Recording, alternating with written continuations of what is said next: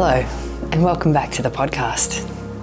My name's Karina, and in today's episode, I'm going to be talking about hydration and just how important it is for our health. Before we get started though, I just wanted to say that we're deep into season 2 of the Dr. Karina Smith podcast now, and it's so much fun. I have such a blast reaching out to people and asking them if they want to come on the show and coming up with little topics that I do on my own. It's fantastic. I do want to ask something of you though. Great listeners, thank you for listening. Thank you for tuning in. If you have enjoyed a podcast episode, or if you've gotten a great nugget that's really helped you with something, it would be so helpful for us on this end of the podcast making if you would consider going on to iTunes or the other places where you listen to this show and giving us a rating, or even better yet, writing us a review would be so helpful. Now, back to today's topic. On one hand, it sounds like a bit of a boring topic. Hydration, yeah, I drink 1 litre, 2 litres, 3 litres of water a day. I'm hydrated. Maybe you are, maybe you're not. I had my mind blown last year, so I'm currently filming this in April of 2023. Last year in 2022, my teacher Ann Cecil-Sterman came to Melbourne and did 2 days discussing the divergent channels from the complement channels of classical acupuncture. And one of her big topics, one of the big pieces of advice that she would give to all the people that came for a session was about hydration, and not about how much water they drink, but about how many wet foods they're eating, how many wet meals they consume, and eliminating a lot of the other lifestyle habits and foods from the diet that are very dehydrating. So we're going to talk about that today.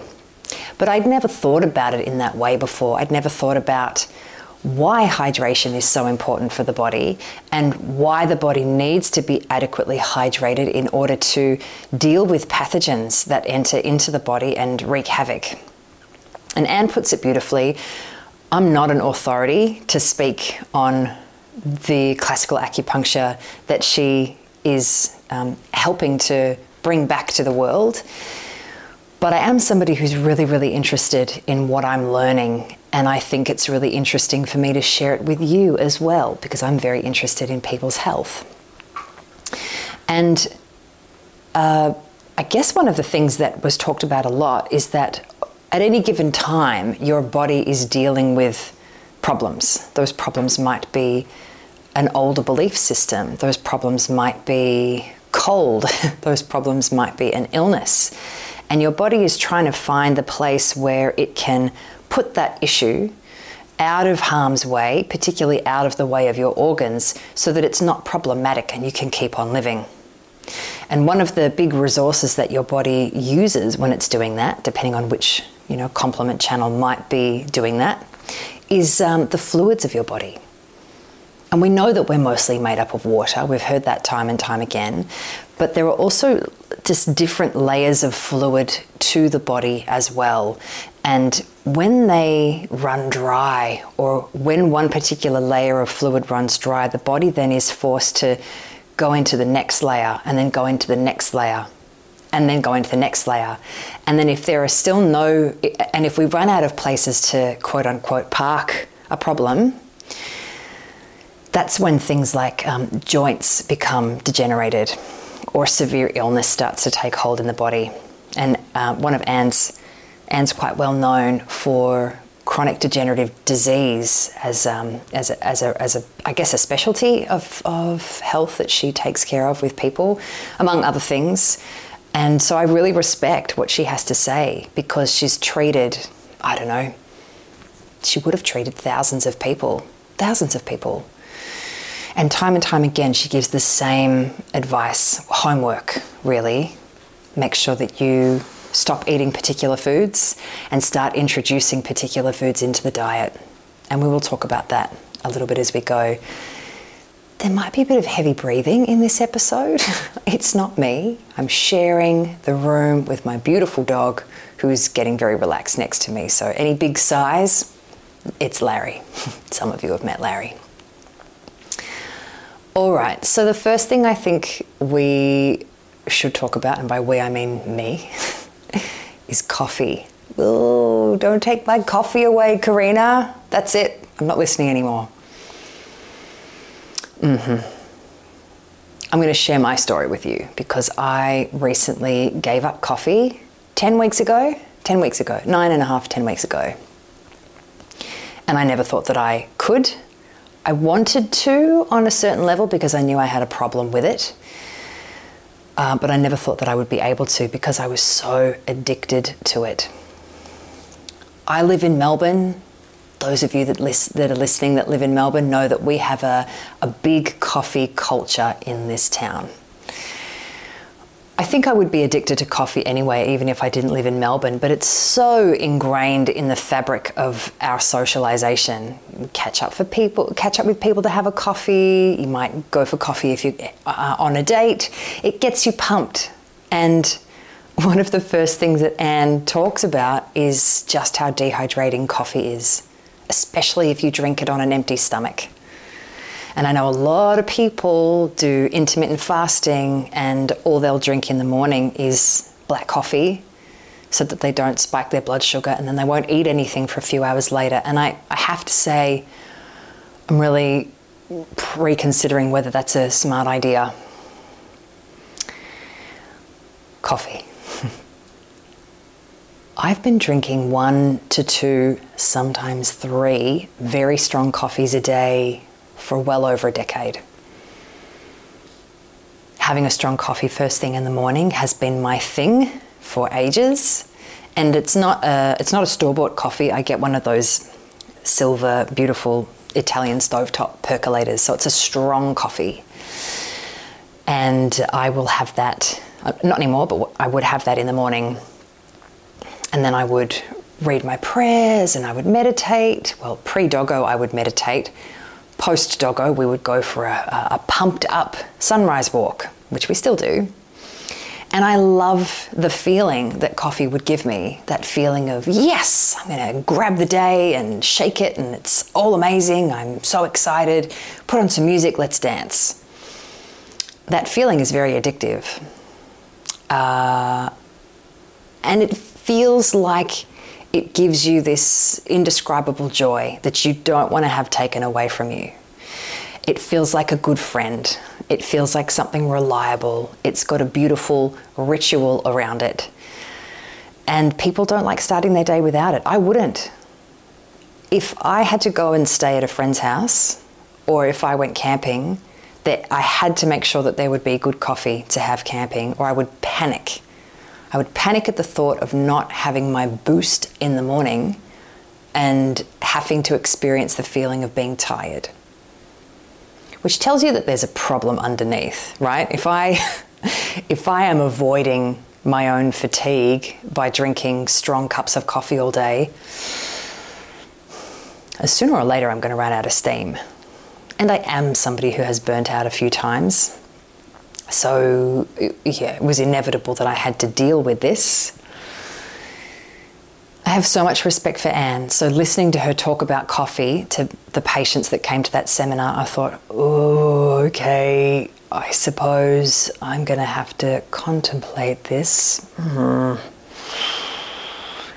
And some of you know that at the start of this year, I signed up to do a 6-month mentorship with her and her husband, Andrew, which has just been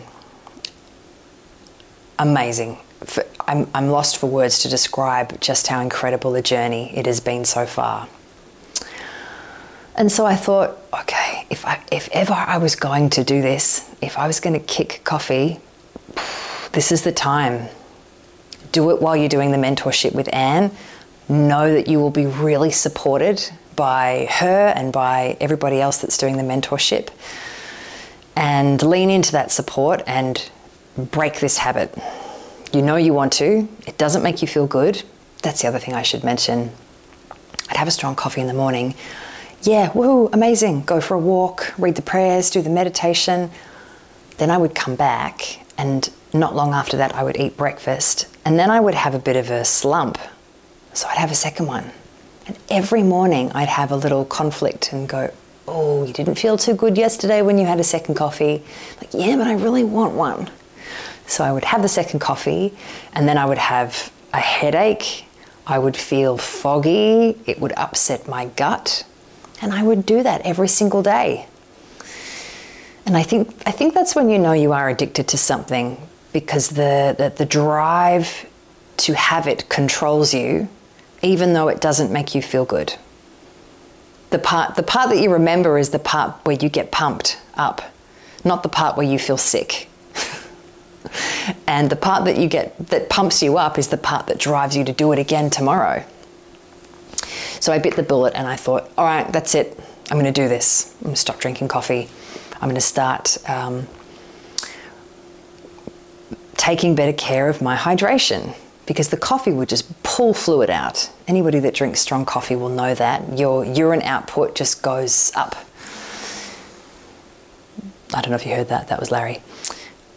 The other thing I noticed, I just want to mention as well, the other thing I noticed is that if I ever had 3 coffees a day, which is a lot, the next day I would notice a white spot on a fingernail, which my current understanding is that white spots on fingernails are a zinc deficiency or mineral deficiency. I think it's zinc. And I remember hearing Fee on the Heavenly Chi podcast years ago say, oh, well, coffee hijacks all of your minerals. And I didn't know what that meant. That was Larry. He knows what she meant. And now I understand that, because it was an immediate connection that the coffee went up, white spots on the nails. And so the fluid is pulling out the minerality, because minerals and salts, they follow water, which is why you can't drink seawater, because there's too much salt in the seawater. It will pull the fluid out of your cells, and then you end up dying of dehydration. Biology. So it wasn't doing me any favors. I was addicted to it.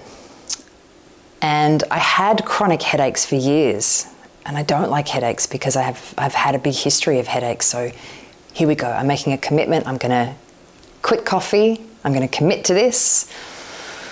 Let's see how we go. It was not pleasant. I get fatigued pretty easily, but this was extreme fatigue, and just a total lack of joy for anything. Just flat, unenthused, really difficult to get up in the morning. Quite a number of days in the first 3 or 4 weeks, I would have to go back to bed and nap, but really sleep for hours and hours, because underneath the adrenaline that I was pulling out of my kidneys with my coffee intake is a very depleted system, my system. And so I had to face that. And it was awful. And yeah, I just felt like everything was boring and dull, and I didn't want to do anything. I had no motivation, no mojo. I did try and replace the coffee with a something, just so I didn't lose that ritual of warm or hot drink in the morning. So I tried bone broth, which is delicious, but it isn't coffee. Black tea. I've not quit caffeine. I've just started with coffee. So I thought, well, black tea, it's sort of a soft step down. It's not coffee.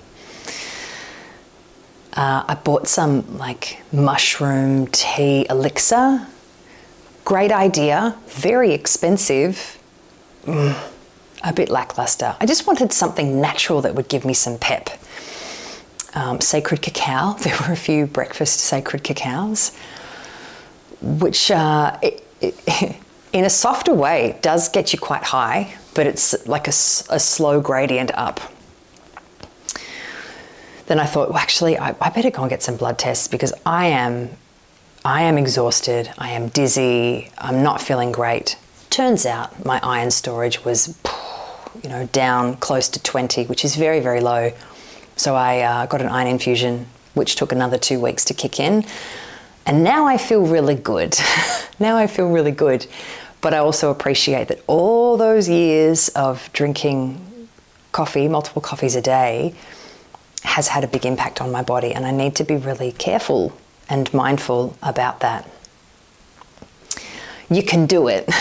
I suppose my point is to encourage you that you can do it. Some clients that I've spoken to that have 2 or 3 coffees a day, the panic in their eyes at the thought of not having their coffee, it's just too much. Because like me, the coffee is helping them to stay running on the hamster wheel of all the things that life is demanding of them, whether it's, young kids and a full-time job, a certain amount of productivity you're expected to get through every week, working full-time, travel. It's a demanding life. And so we do become very addicted to our stimulants. And we run ourselves pretty ragged. And the diet that we have is often very drying. So this was something else that Anne talked about, having really dry toast for breakfast, not including enough saturated fats. And we need saturated fats to help build and make hormones in the body, which is one layer of the fluids. Really dry foods like nuts and fruits that are dried, bubbly drinks, anything that's carbonated that is quite drying. Too much onion and garlic and chili. So they strictly have no onion and no garlic, which is like the base of every meal that we would make in Australia. Onion and garlic seem to be in everything, but they are incredibly heating and drying. And there's something else in there as well. Oh, alcohol, which we already know. You drink a lot of alcohol and it pulls a lot of fluid out. It's a diuretic. It does not make you feel great the next day if you drink too much alcohol. So all of these things, they can sound quite alarming to somebody who consumes a lot of them because they like the taste of it, or they're addicted to the pep that they get from it. But these little changes could make the world of difference to someone's health. And it should be stated as well that Chinese medicine was always historically about prevention of disease. It was about maintaining the body. It was about keeping the energy and the qi flowing so that disease states couldn't take root and they couldn't develop. But that's not the world that we live in now. We push ourselves really hard. We ignore signs and symptoms because we don't want to be slowed down, or we don't have time to get sick, and we don't really want to think about it. We've got too much on our plate. And more often than not, things develop to a place where they become semi-serious or very serious before we actually get them checked out. Luckily, we have surgery and we have more extreme Western medicine interventions for that, because Chinese medicine doesn't deal with surgery because it was always intended to get ahead of something before you needed that. And I think about my great-gran, who is legendary in our family. She lived till she was 107. She lived alone until she was 100. And she had these like stock standard ways of living that were amazing. The way that she would make her soups, the way that she cared for her health. She was hardy. And the kinds of advice that the wise women of her ilk would give is exactly the kind of health advice that we really need to remember. Things like, having a soup with your nightly meal. That is a wet meal, soup.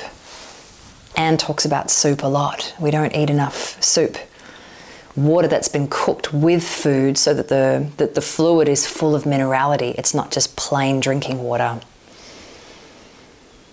And I bet your grandmother or your great-grandmother had great words of advice around food and the elements and the way to dress and different things to eat in the seasons that you can think about as well, that are really important for us to maintain our health.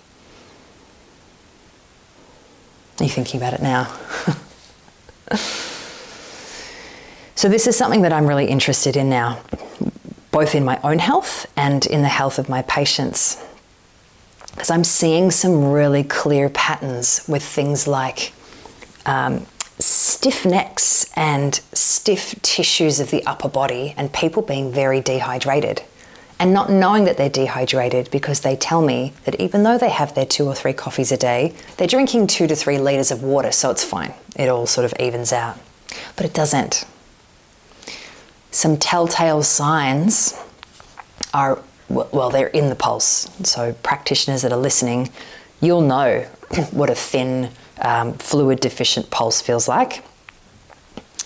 For people that are not practitioners that are listening, a good clue as to how dehydrated your body is to go into the bathroom.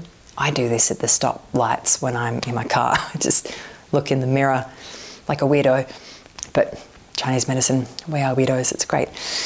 And look at the front of the tongue from the tip, sort of a third up on the body of the tongue, and have a look for how many little fine cracks there are in the tongue, especially if they're running horizontally, so side to side. So if you're looking in that region of the tongue, you are looking in the stomach and spleen region of the tongue, which is reflecting the organs in the body. And those little fine cracks, they're kind of like little fine cracks in the earth. And it's showing signs of fluid, damage to fluids in the body. You might even want to go and have a look now.